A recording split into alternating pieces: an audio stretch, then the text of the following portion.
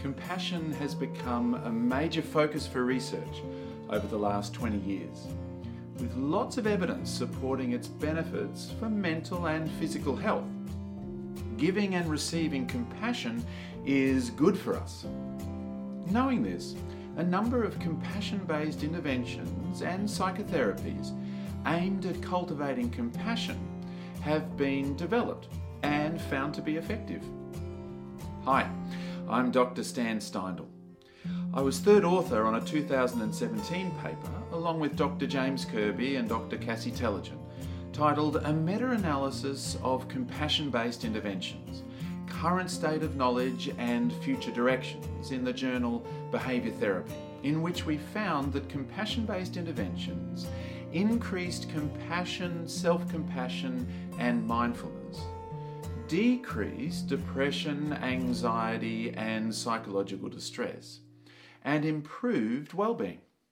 If you're interested in more details about the effectiveness of compassion-based interventions, take a look at this paper.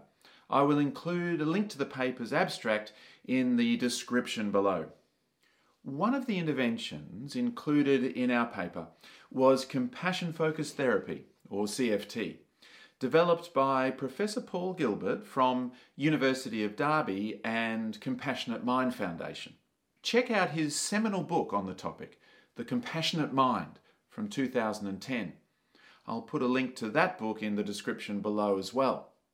CFT was specifically developed to work with people who have high levels of self-criticism and shame.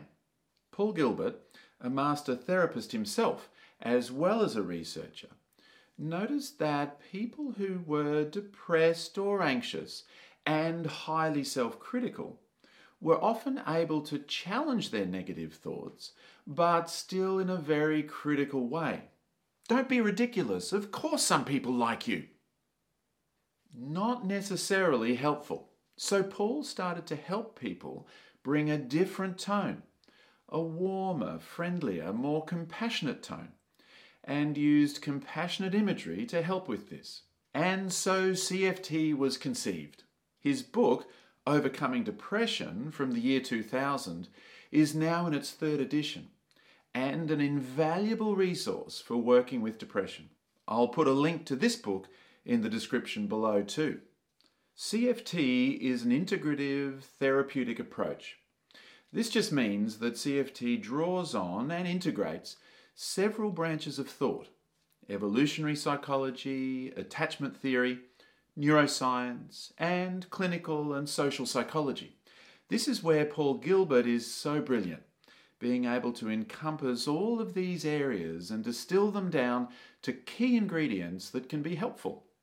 In CFT, we see compassion in humans as an innate motivation, evolved out of the caring motivations we share with other mammals, but enhanced by higher order brain functions such as social and emotional intelligence, empathy and intentionality, and that orients us to be sensitive to suffering in oneself and others, with a commitment to try to alleviate and prevent that suffering.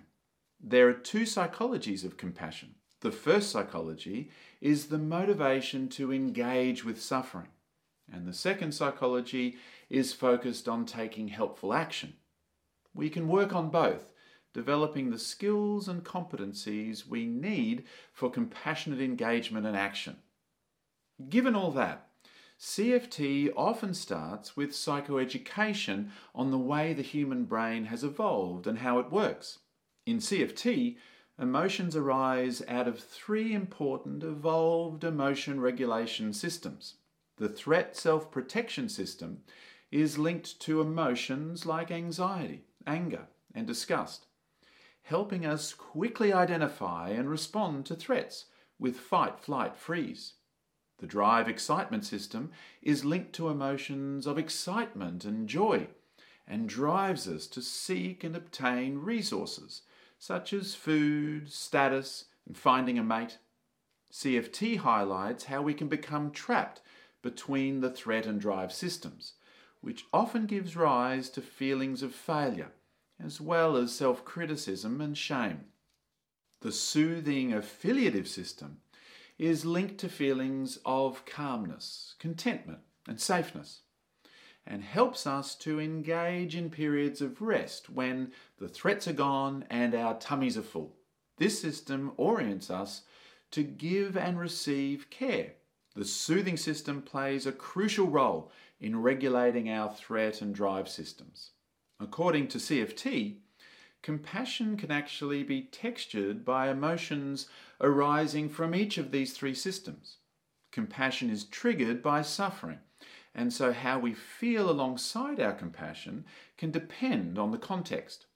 For example, Paul Gilbert often describes differing compassion-related scenarios. The firefighter entering the smoke-filled house to save people might experience anxiety and feelings of urgency. Someone witnessing an injustice, such as bullying or harassment, might feel angry. Or a mother soothing her child after a nightmare might be filled with tenderness. Okay, so the threat system is associated with physiological arousal through sympathetic nervous system activation, the brain's accelerator, and this can interfere with thinking clearly. On the other hand, the soothing affiliative system is associated with parasympathetic nervous system activation, the brain's brake, which supports calmness, groundedness, and creates feelings of safeness, allowing us to connect with and understand others, and regulate our emotions. After this psychoeducation phase of the tricky brain, CFT moves into skills building using breathing practices, friendly voice tones, facial expressions and body postures, and imagery practices that activate and develop the soothing affiliative system, that is, parasympathetic nervous system, to down-regulate the threat system and help soothe and calm us when we're distressed. The evolved human brain, as powerful as it is, also makes us vulnerable to negativity bias, self-critical self-monitoring, fearful imagining, and rumination. None of that's our fault. It's just how the brain works. So CFT works towards de-blaming and de-shaming the self for these difficulties and starting to work with them compassionately. So from there, CFT starts to put compassion to work. We use compassionate mind training techniques to create an ideal compassionate other and ultimately an ideal compassionate self in order to bring our compassionate self to our other parts, such as our angry, anxious or sad selves, but also our critical self and perhaps our shamed self. The compassionate self becomes that part of ourselves that can work with our own suffering, as well as the suffering of others. And CFT uses a range of techniques to learn, practice, and ultimately embody our compassionate selves. Altogether, CFT helps us develop the physical and mental skills that facilitate self-grounding, mind awareness, the ability to slow down and take a compassionate focus and orientation to ourselves and others, and to help balance different types of emotions and work with life's difficulties. Of course, compassion isn't easy, and sometimes people can experience certain reservations, known in CFT as fears, blocks, and resistances to compassion, and self-compassion. Very reasonable. And a big part of CFT is to explore these fears, blocks, and resistances so that people can feel comfortable that a compassion-focused approach is right for them.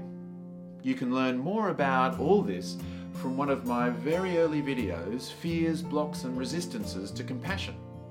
No doubt I will speak about them again, as this is a super important part of CFT and helping people suffer less. But for now, I hope this brief description of CFT has been helpful. Please subscribe to my channel if you'd like to know more. And in the meantime, I wish you all the very best on your compassionate journey.